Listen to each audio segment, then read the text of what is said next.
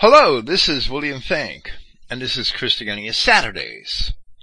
Today is Saturday, January 6th, 2018. Praise Yahweh, the God of Israel, and thank you for listening. I really do want to get back to those protocols of Satan, but I really haven't had the time to do the research and writing I need in order to get back into that series. That's okay. It's coming. I promise. I actually have half of part 34 already written. I've just had too many necessary worldly distractions lately.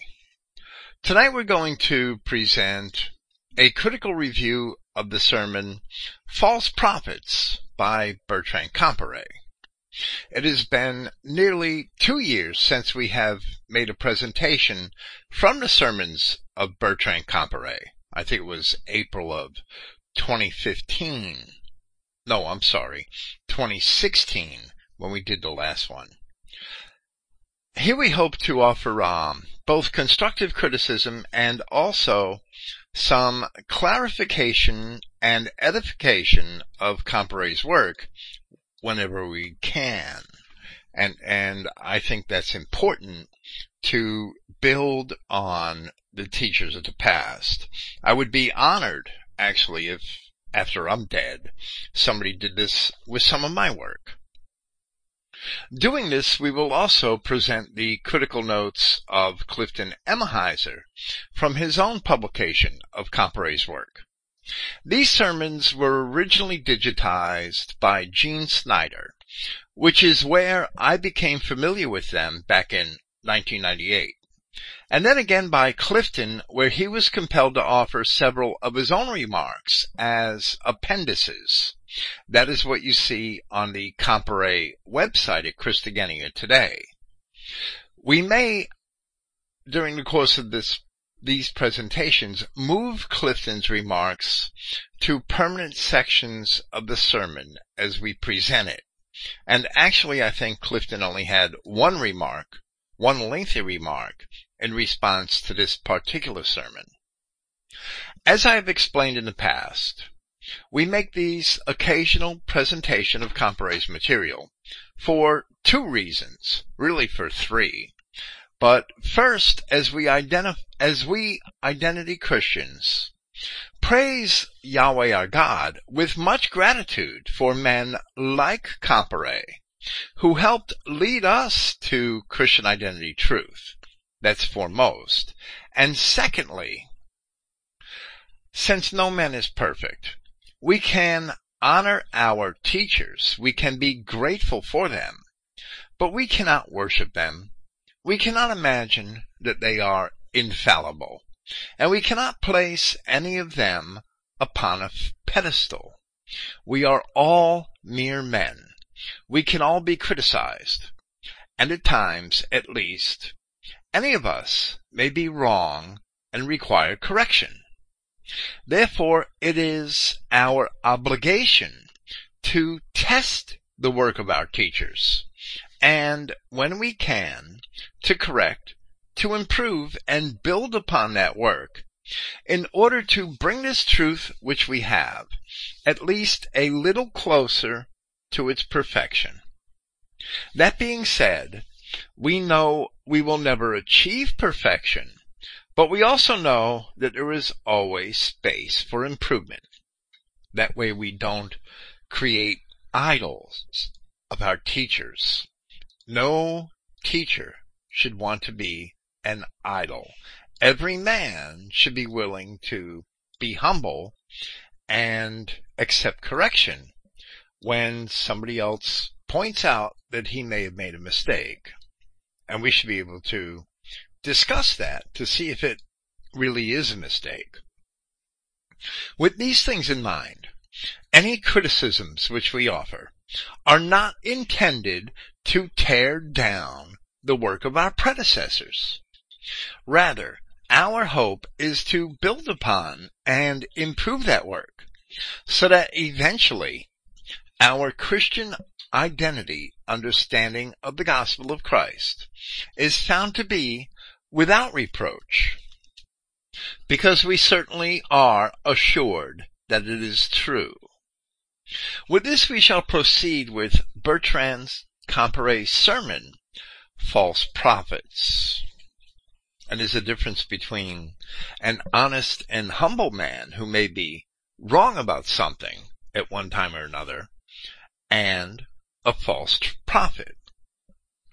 For many years, Christianity, these are the words of Comparet now, for many years Christianity has been under constant, bitter, and treacherous attack, until the major churches are now in disorganized retreat.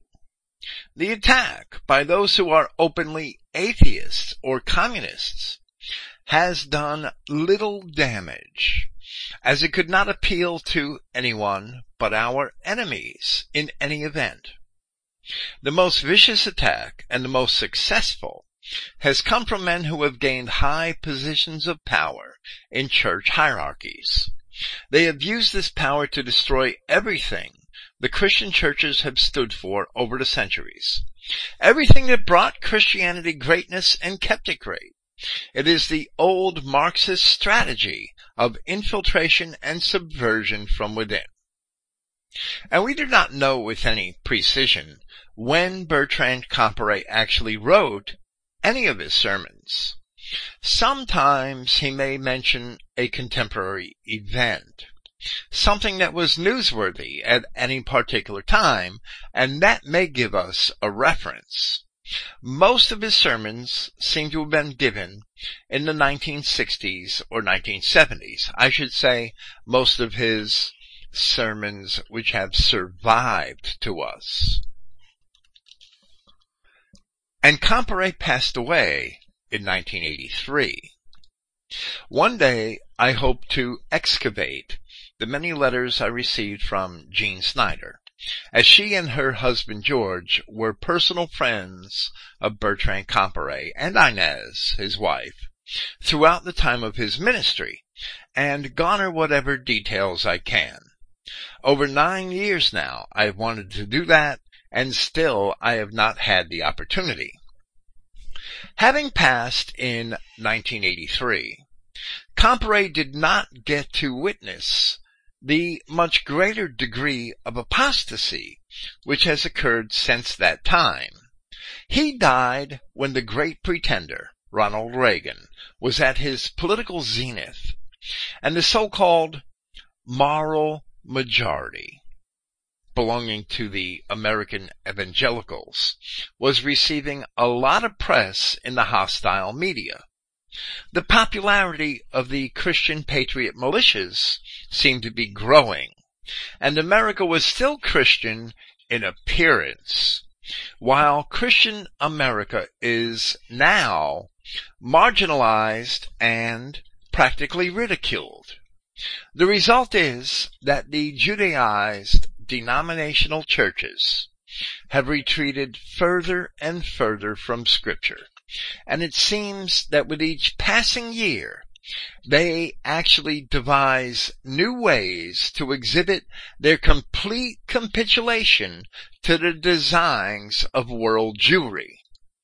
Comparet continues with his own perception, and he says that the first step of this plot was to keep the church congregations ignorant of the real biblical basis for Christian doctrine.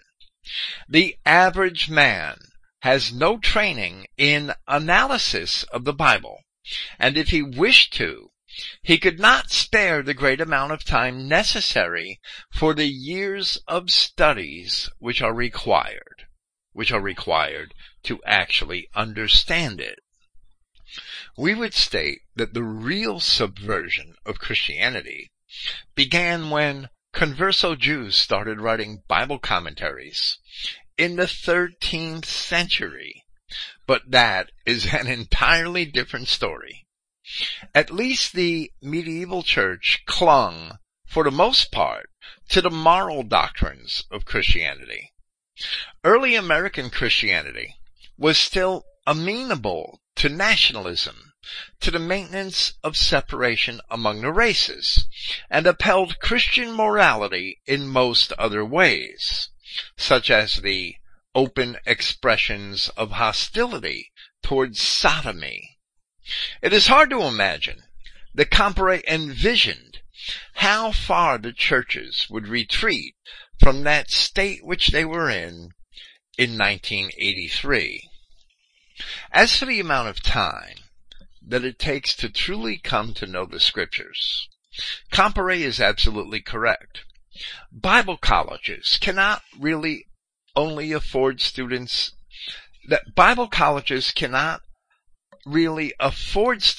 enough time to learn a system of doctrines in 4 years.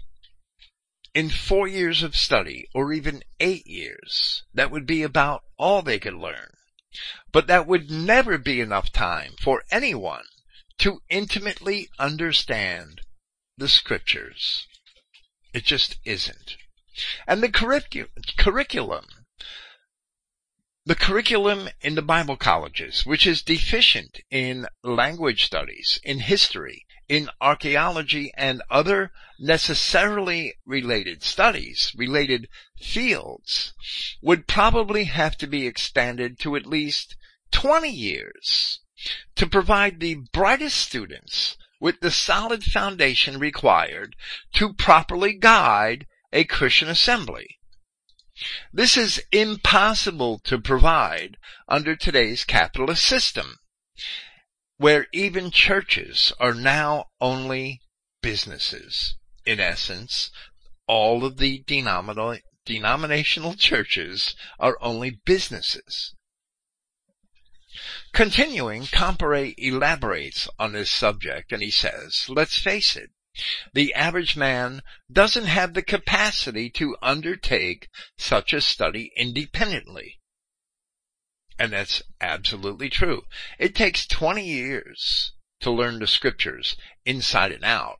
If you're doing other things, such as being engaged in a full-time job, in support of a family, in support of oneself, having to work outside of your home, if you just devote 16 hours a week to study of the Scriptures, study of Greek, study of history, study of ancient inscriptions, so that you could understand the world of the Scriptures, it would take you 20 years of study to learn the Bible adequately.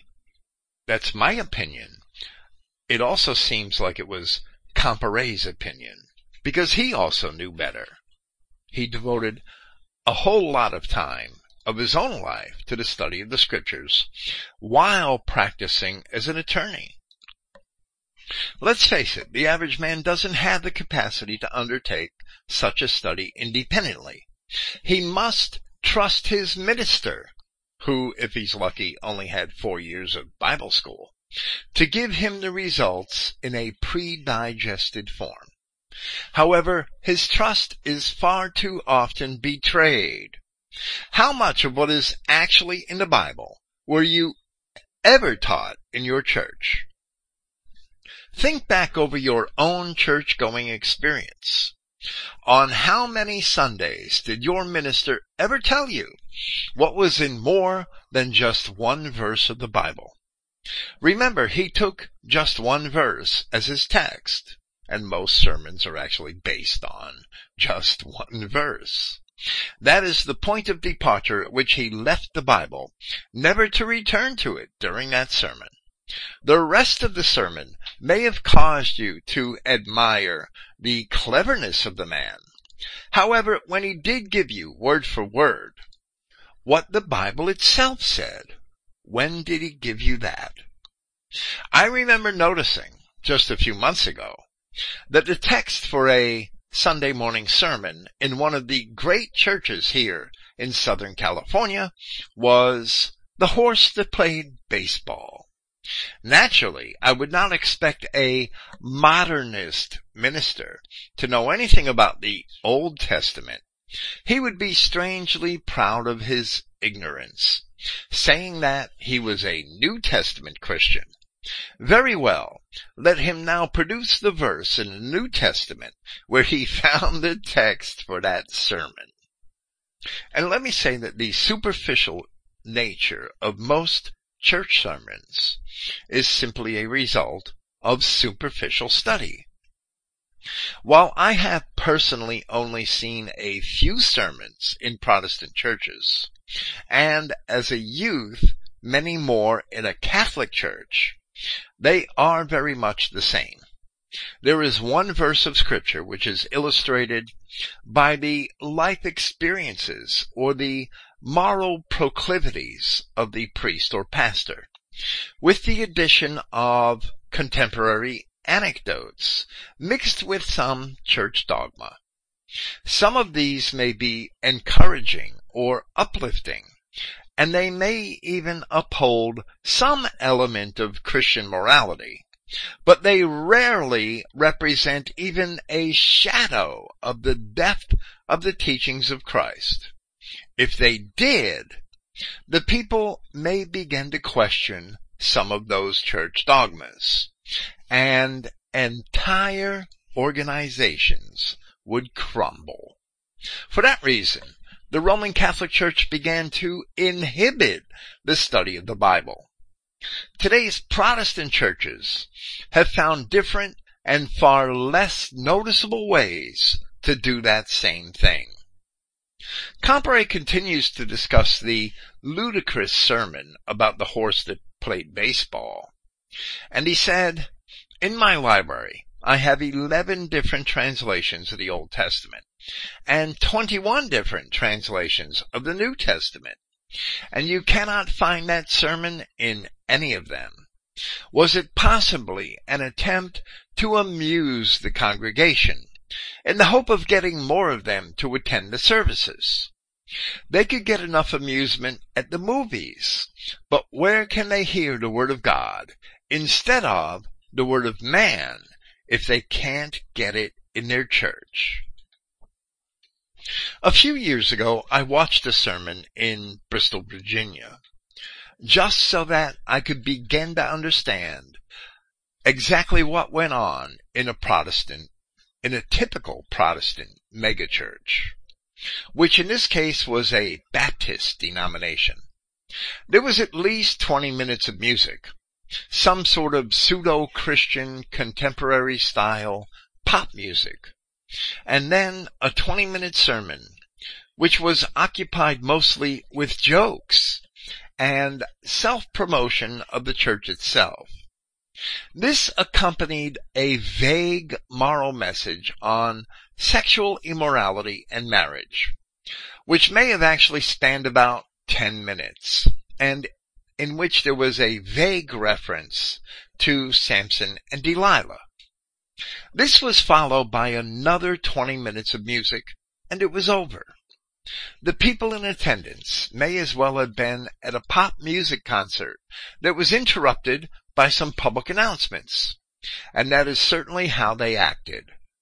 Since coming to the Florida Panhandle, which is actually a part of what is called the Bible Belt, we attended a few more of these churches and saw very similar exhibitions before determining that our experience was complete. We just couldn't take it anymore. Now we are also convinced that the churches do little besides keep people entertained, socially engaged, and captivated by false doctrines, which are perpetuated by their so-called experts. Continuing with Comparet, he speaks of the modern subversion of the churches, and he says that the first step of the plot is, as I said, to keep the congregations ignorant of what is really in the Bible. Go to almost any church you may select, and you will see a clear demonstration of the success of this step. The next step is to fill this vacuum with false doctrines, which are not derived from the Bible. Any man-made doctrine can be dressed up plausibly in nice words. Look at communism, for example. You know how they actually behave in every country they control.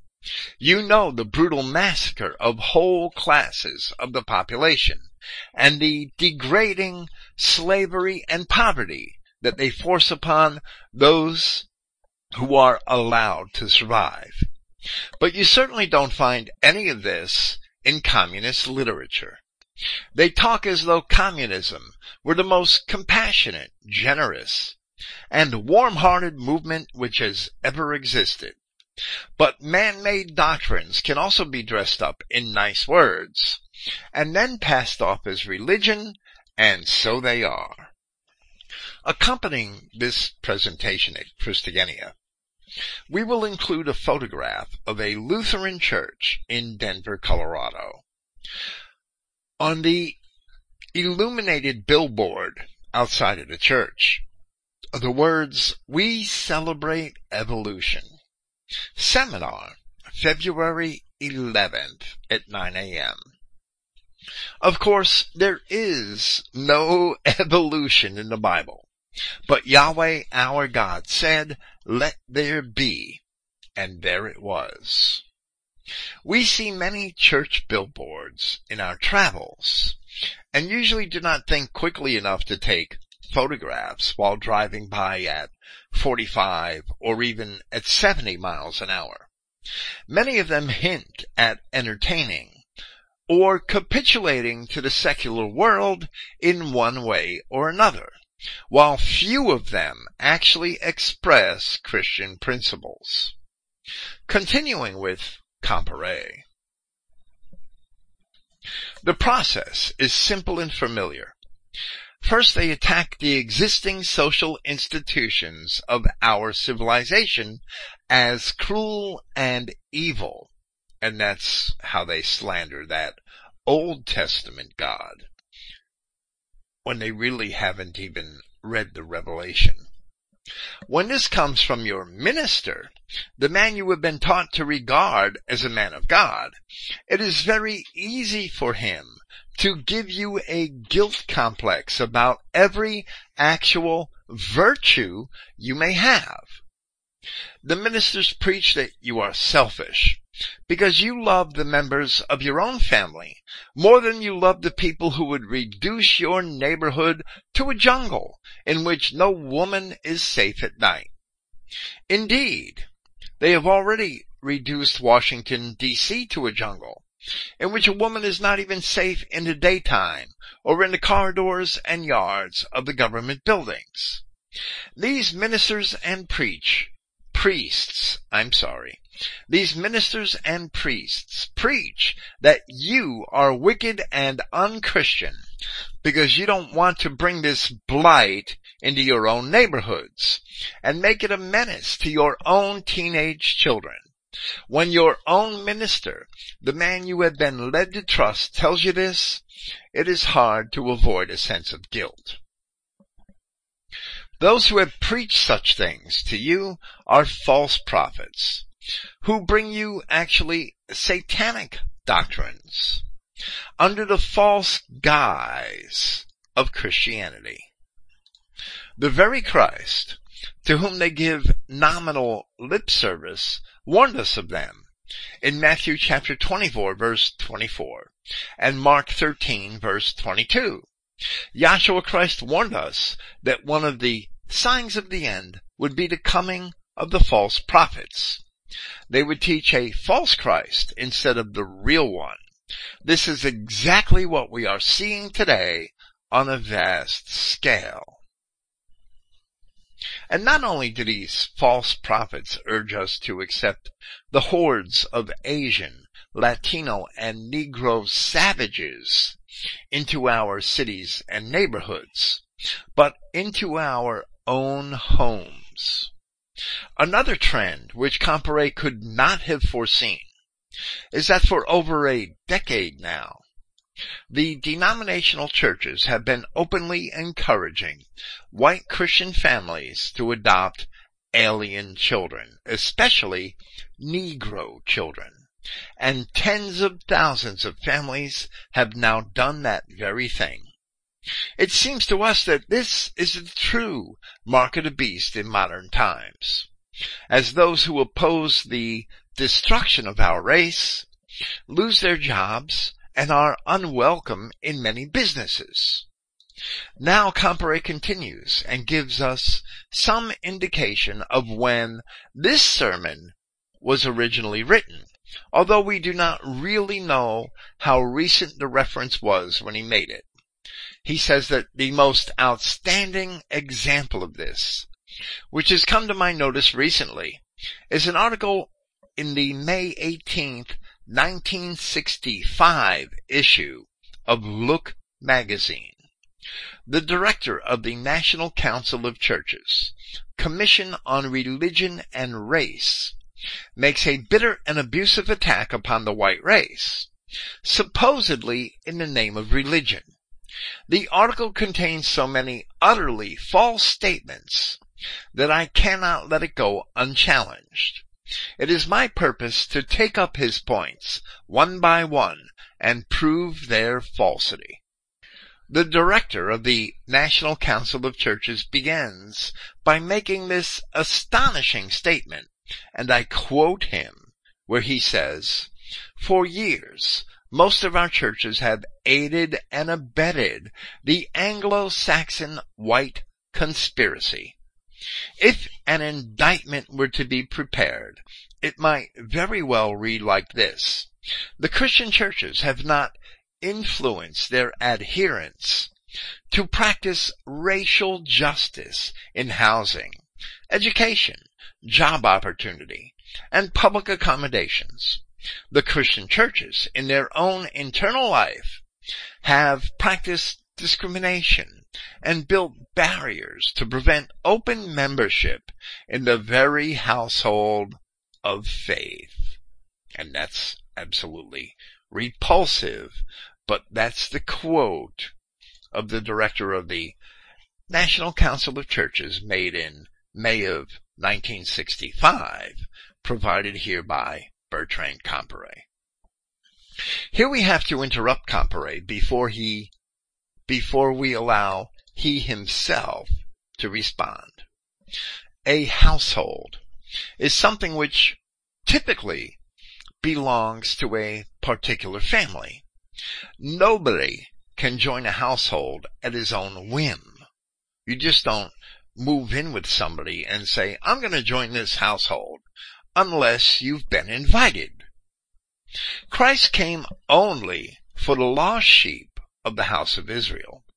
The new covenant, as it is prophesied in Jeremiah chapter 31, and as it is explained by Paul of Tarsus in Hebrews chapter 8, is for the house or household of Judah, and the house or household of Israel, for members of a particular family.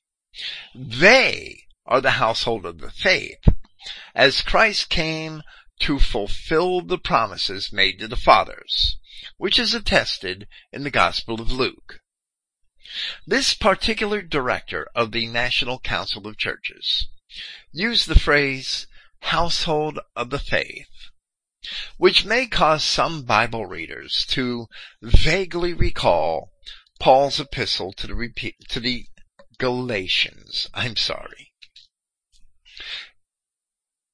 In a way that is entirely contrary to its original meaning, as Paul himself had used it. Paul explained that the household of the faith were those whom Yahshua came to redeem, who were under the law. But when Bible colleges program their students to understand terms in a manner that is absolutely contrary to their original meaning, to seduce them into believing that Christianity can be for anyone, how many years of study would be required to deprogram them from such a brainwashing? And who can afford to sit in a classroom for 20 years under today's economic circumstances? Who would or who could even support a Christian identity monastery?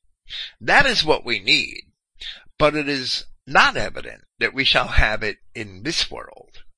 Now Comparet makes his response, and he says, since this man appoints himself the supreme authority on what constitutes Christianity, we are entitled to test his knowledge on that subject. And he who claims authority to bring an indictment might prepare to hear the defense against his charges. Comparet was an attorney and a prosecutor. Of course, the Anglo-Saxon white Christians are proud of their race, and we want to keep it pure. We honor the equal right, and this is where Comparet kind of steers off course. We honor the equal right of the Negro and the Asiatic to be proud of his race. And we want to keep it pure so that it will continue to have the qualities of which he is proud. While I don't condone the black Muslims' threat of violent revolution, I do respect them for their own self-respect. They should be proud of being Negroes and don't just want to become an imitation of white men. In that spirit, they can accomplish wonders in raising the Negro to a level higher than he has ever attained in the past. It's paining me to read this, but this is Bertrand Comparet. And he continues, however, we insist on that same right for ourselves. We want to be able to be proud of the white race and its accomplishments, the right to preserve it free from any dilution and mongrelization, which would forever destroy its present great qualities. And this too is part of our struggle, that while Comparet's words sound just and noble, they are a position of compromise. As soon as one sees these other races as potential separate but equals in the world, one is standing on a position of compromise with Jewish egalitarianism. As soon as we believe that the Negro can be raised to a higher level of civilization, we imagine that perhaps we should assist him in so doing. That is contrary to all of the observable nature and history of the Negro, and the typical Negro is not pure, but a bastard with both white and Jewish genes mixed in with his own.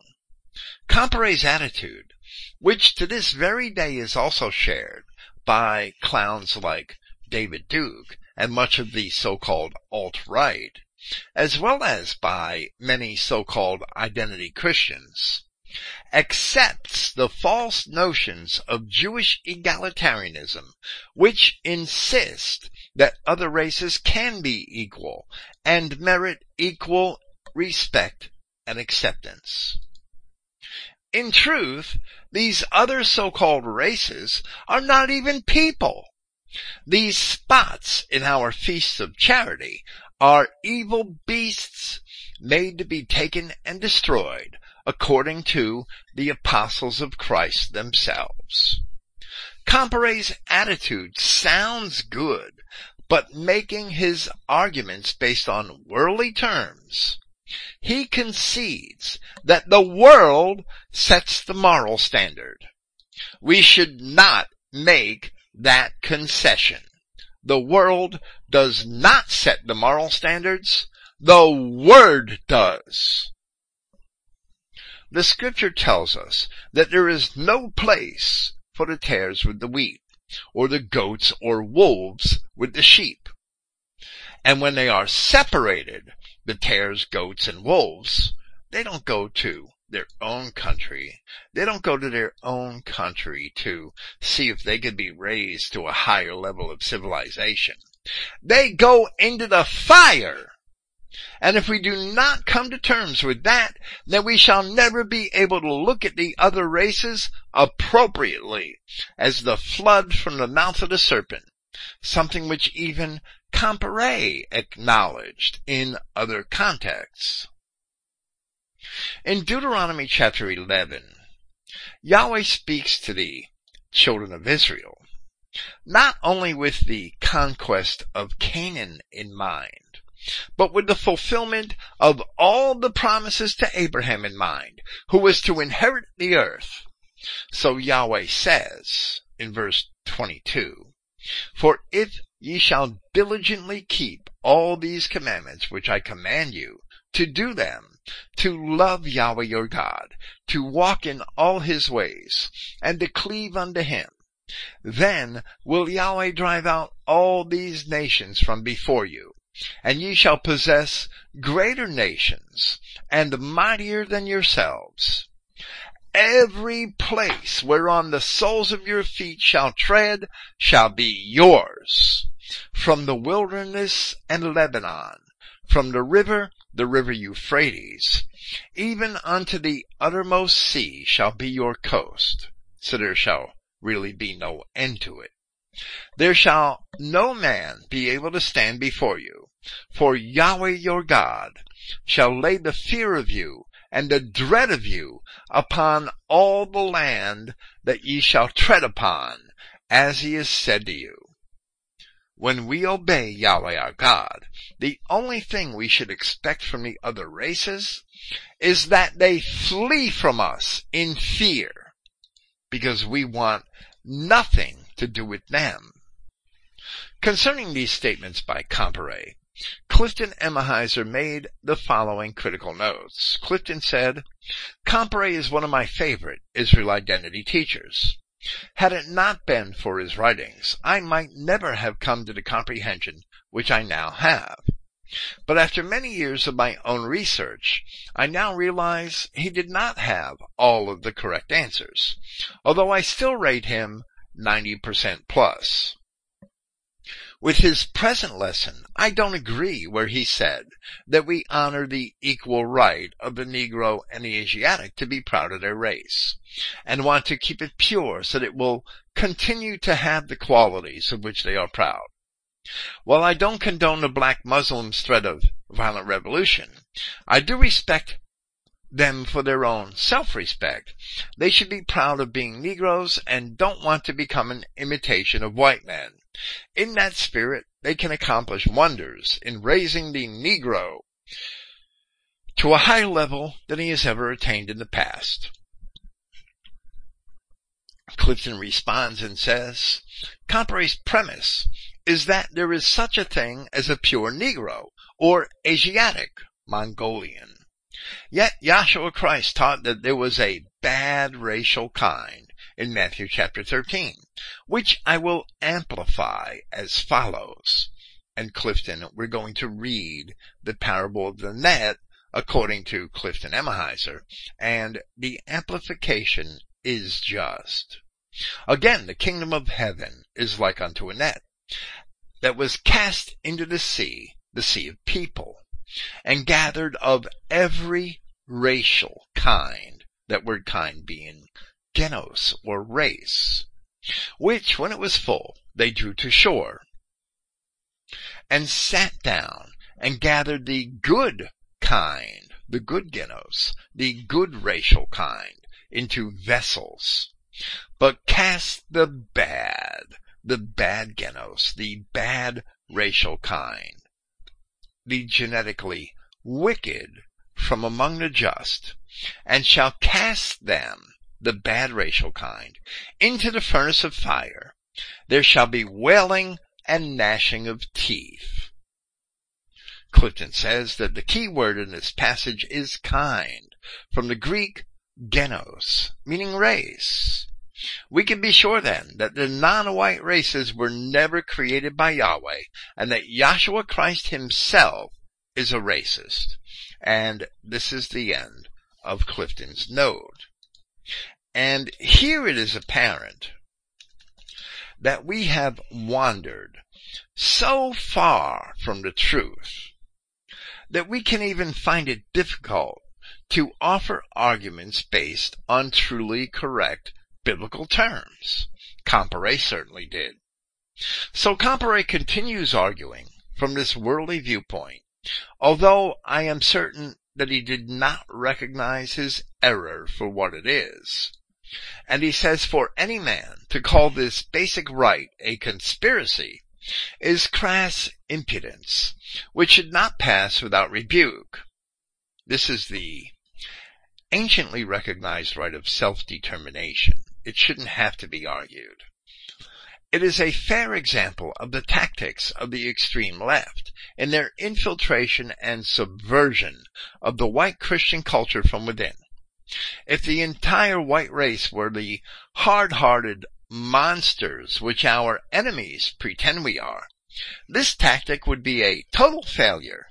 It is only because the white race, above all others, is conscientious and deeply concerned with being righteous in all their dealings with others.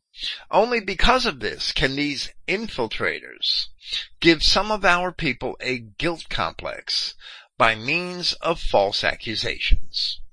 And actually, our enemies understand that whites are generally altruistic, and we too easily project our own values onto others.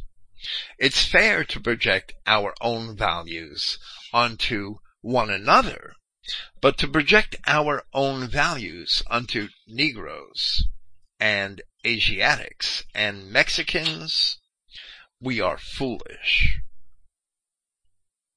But those are the main characteristics which have been exploited in the promotion of egalitarianism. Comparet continues by describing some of the other noble virtues, which our enemies exploit.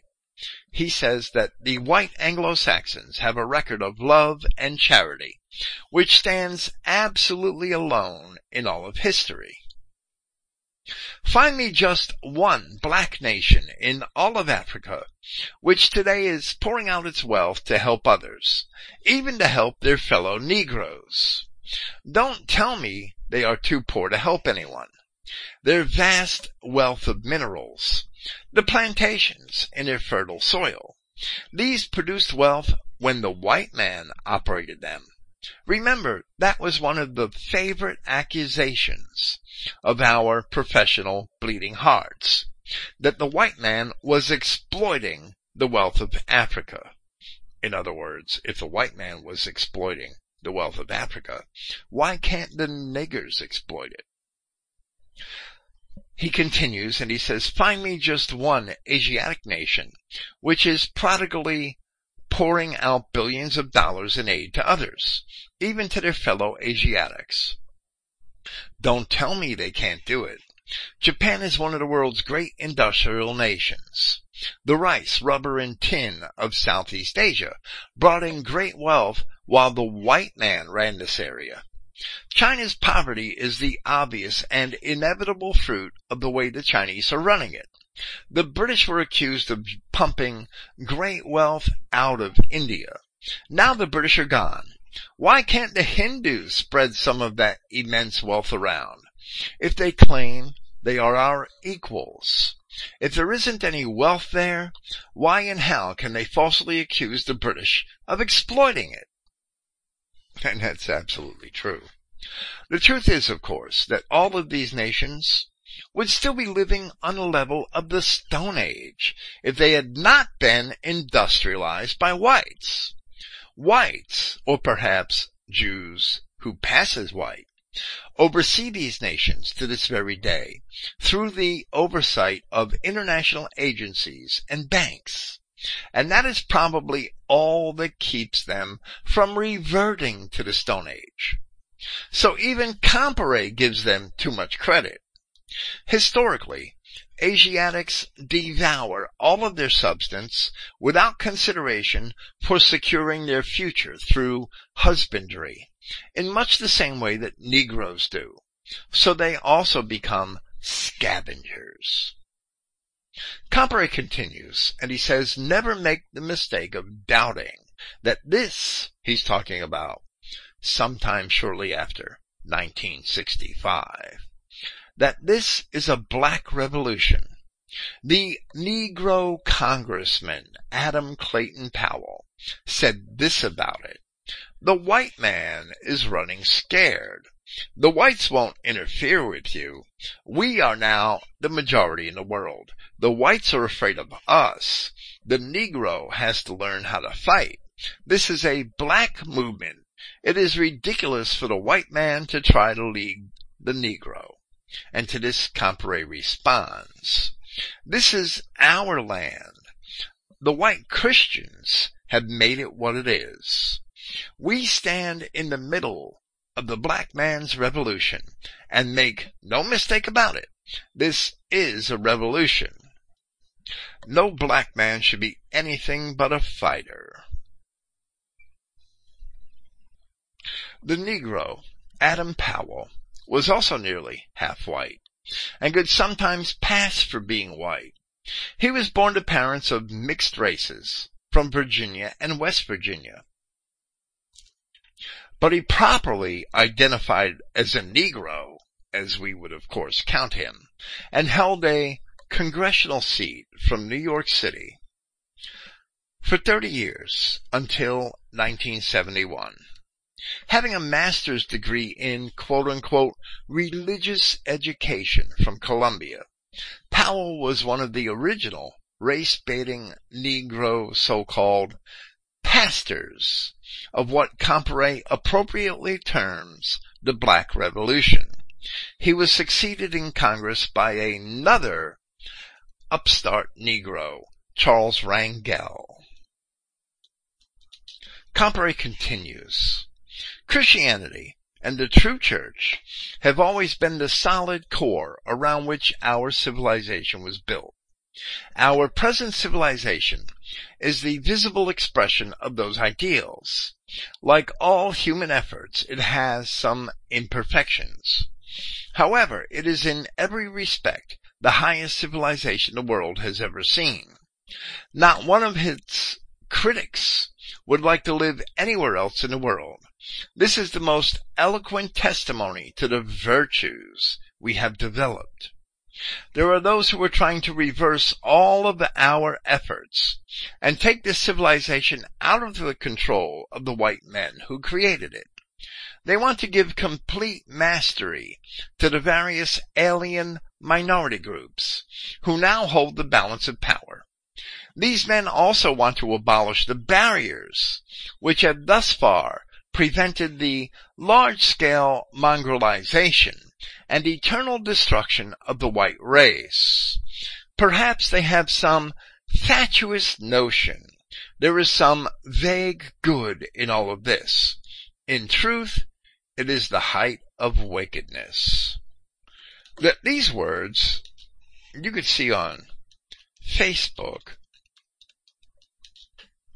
and imagine that they were some diatribe by some alt-right pundit.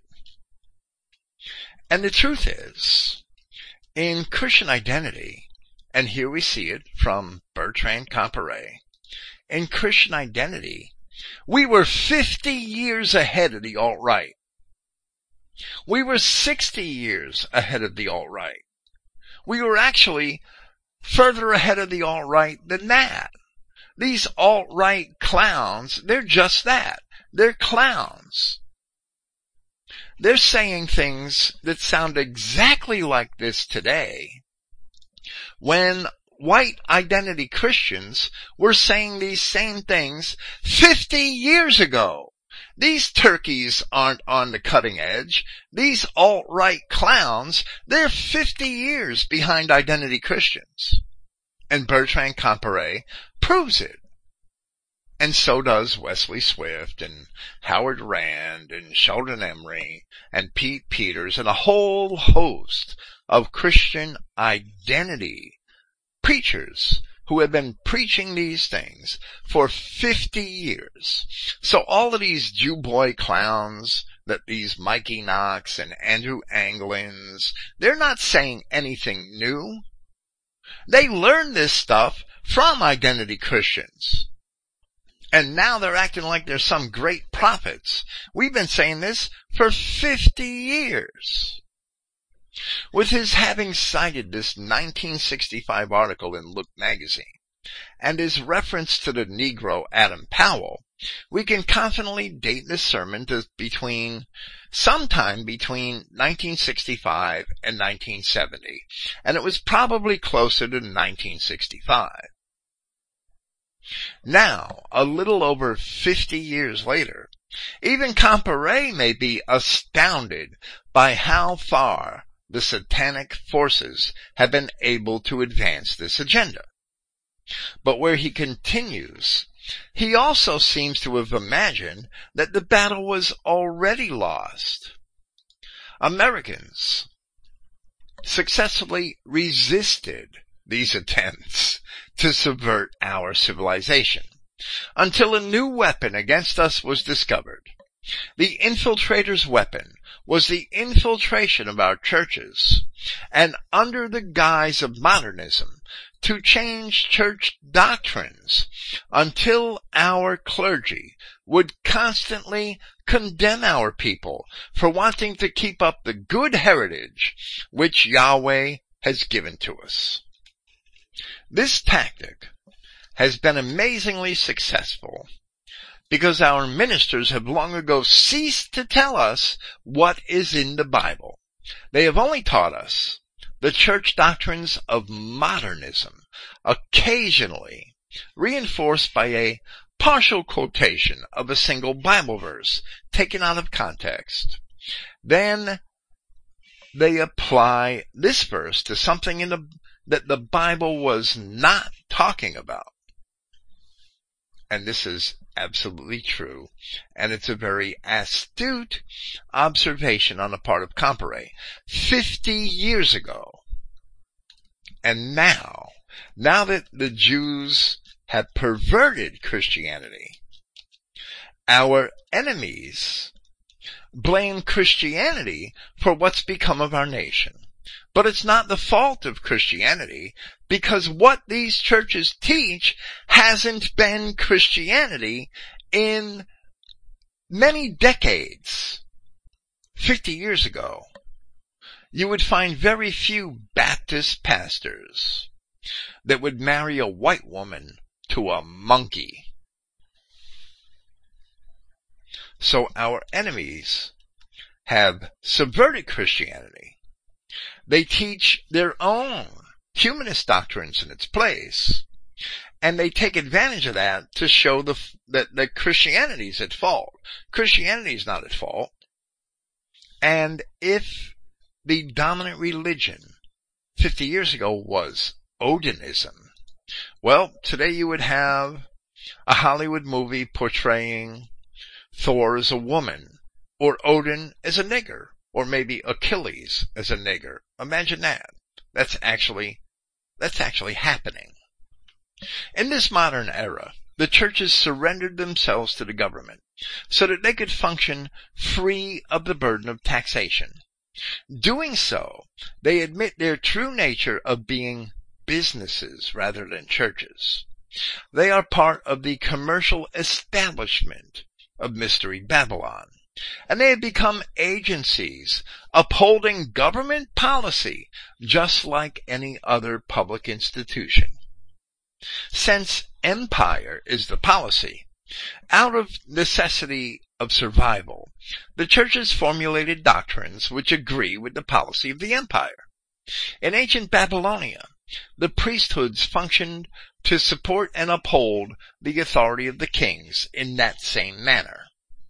Comparet also understands that this relationship between church and government was very old, where he continues, and he says, "This is not new.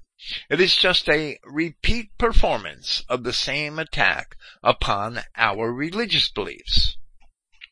It is performed in the same way and with the same success as in the time of the prophet Jeremiah.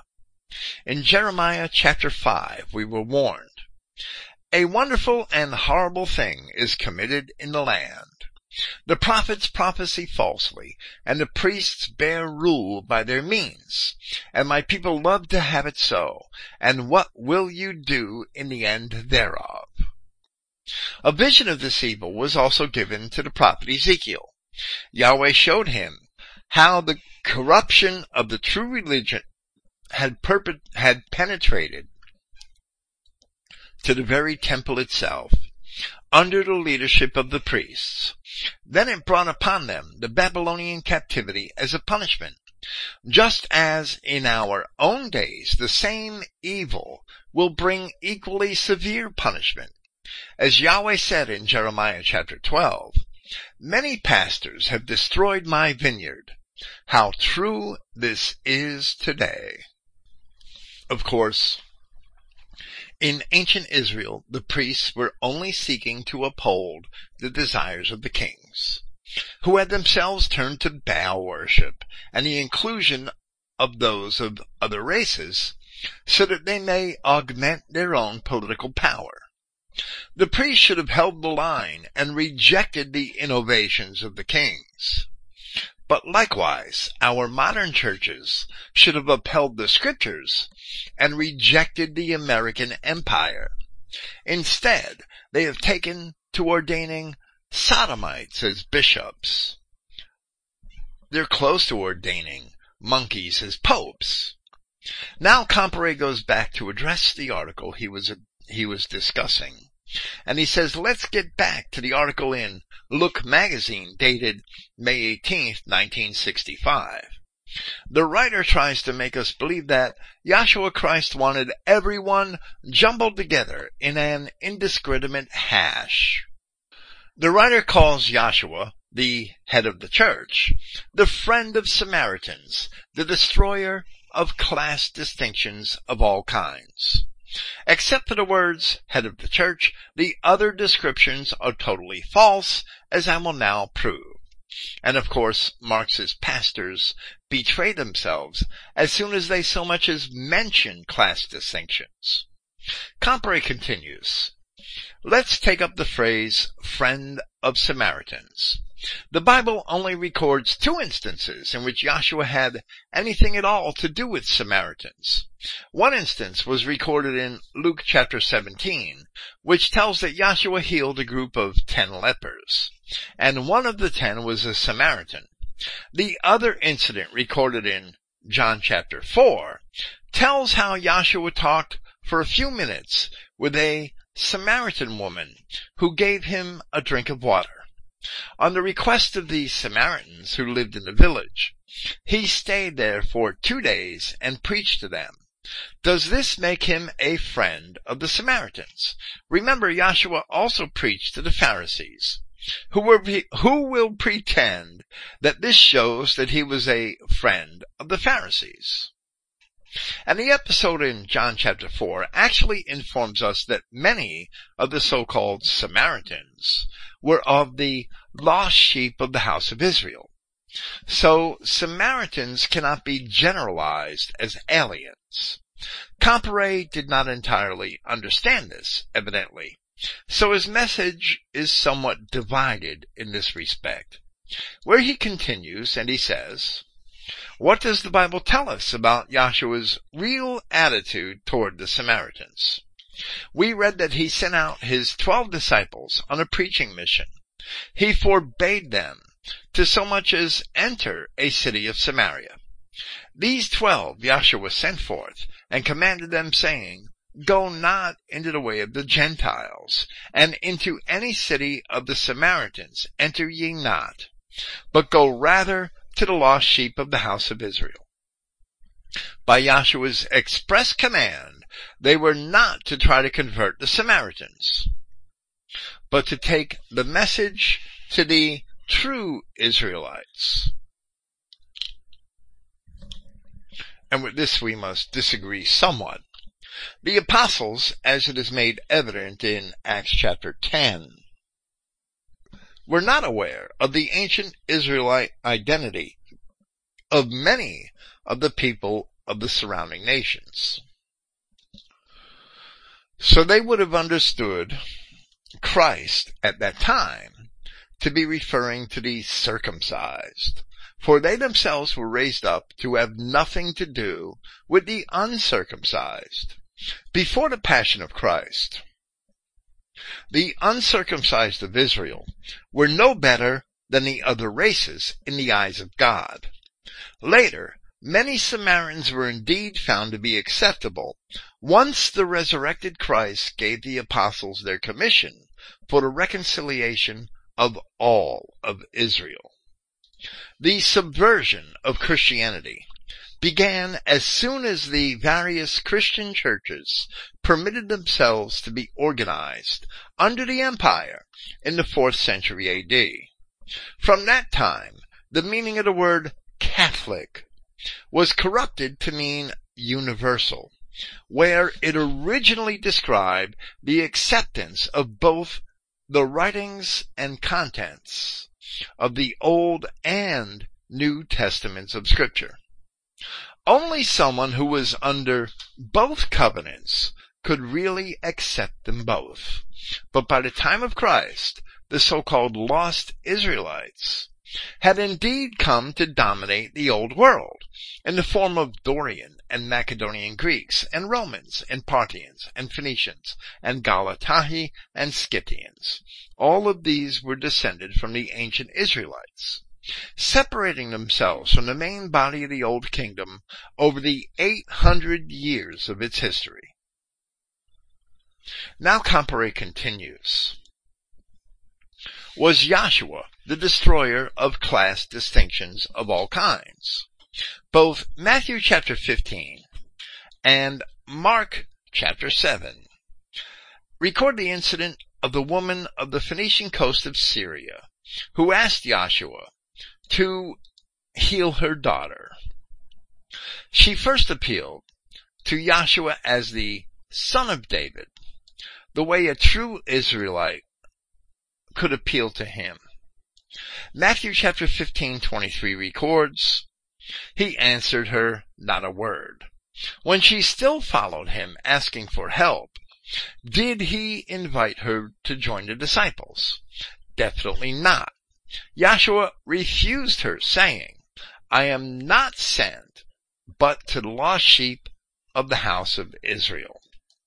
And this woman, we learn from Matthew's gospel, was a Canaanite. She was not one of the dispersed Israelites, such as the woman at the well in Samaria, who claimed to be a descendant of Jacob's, and Joshua never questioned that claim. Comparet says, when the woman still persisted, Joshua told the woman that it was not proper to take the children's bread and give it to dogs. Does that sound like the destroyer of class distinctions of all kinds? Comparet using this incident to show that Joshua Christ certainly did recognize distinctions among people, and that the writer of the article of the Look magazine, the director of the National Council of Churches, is simply wrong. Does that sound like the destroyer of class distinctions of all kinds? Not until she recognized and accepted her place, and acknowledged the good things of the kingdom of Yahweh, including healing of the sick, must first come to true Israel. After Israel, and this is another point of contention that we have with Comparet, after Israel, the benefits could come to the others when they were ready to accept them in the right spirit. Not until then did Joshua heal her daughter. After Joshua called the woman a dog, she answered him, Yes, master, yet the dogs under the table eat of the children's crumbs. And he said unto her, For this saying, Go thy way, the devil is gone out of thy daughter. Comparet says, you notice the woman did not become angry at being called a dog. Did she understand more than the present-day ministers and priests do? And while there were both scriptural and cultural reasons why Christ had fulfilled the Canaanite woman's request, here again we see Comparet succumb to the idea that this act can be extended into a concept which imagines that the other so-called races can somehow receive continued blessings in this manner. The truth is that their blessings are our punishment for our sins, but ultimately they are all goats and not sheep, whose destiny is the fire prepared for the devil and his angels. One instance of mercy for a dog is not going to change that. Comparet continues, there is still more. Remember that every time the disciples traveled between Judea and Galilee, they passed through Samaria. There were a few Samaritans in Judea and Galilee also. Did this friend of the Samaritans seek to bring them into the church? Certainly not. In Matthew chapter 7, Yahshua warned his disciples, "Give not that which is holy unto the dogs, neither cast ye your pearls before swine, lest they trample them under their feet, and turn again and rend you." Now, this would of course be true of some Samaritans, as it was also a race-mixed region by the time of Christ, just as Judea was. The key to understanding these things is in the books of Ezra and Nehemiah, and also in the history of the intervening period which is wanting in our Bibles. But the important point of Comparet's message is to realize that Yahshua Christ certainly did make distinctions, and those distinctions were made among ethnic lines, along ethnic lines. Thus he continues, Yahshua wasn't so foolish as to think his disciples were going out to the barnyard to preach to the four-footed animals there. These dogs and swine of whom he spoke were all of the two-footed varieties. They were men, but not the kind of men who should be brought into his church on the basis of equal and indiscriminate fellowship. And we would say that they were only men in the sense of being adult male hominids. Comparet says, the entire Bible record of Yahshua's whole earthly life shows that he was carefully selective of those whom he brought into his church. The only exception was Judas Iscariot, and that was for the purpose of allowing the prophecies of Yahshua's martyrdom to be carried out. Besides, it was a good lesson that if a Jew could walk with Yahshua for 3 years and still betray him, can we ever trust a Jew?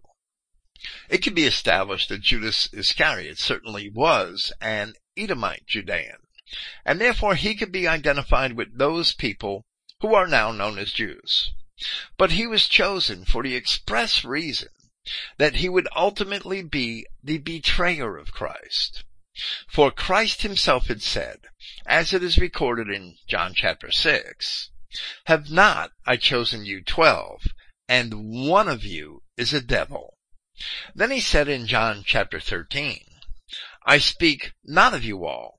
I know whom I have chosen, but that the scripture may be fulfilled. He that eats bread with me has lifted up his heel against me." Comparet then says, the writer of the article in Look magazine also makes the absurd statement that it is only by mutilating Christ that men can justify theories of racial superiority. Remember that Yahshua stood firmly upon the fact that he was not sent to anyone but the lost sheep of the house of Israel.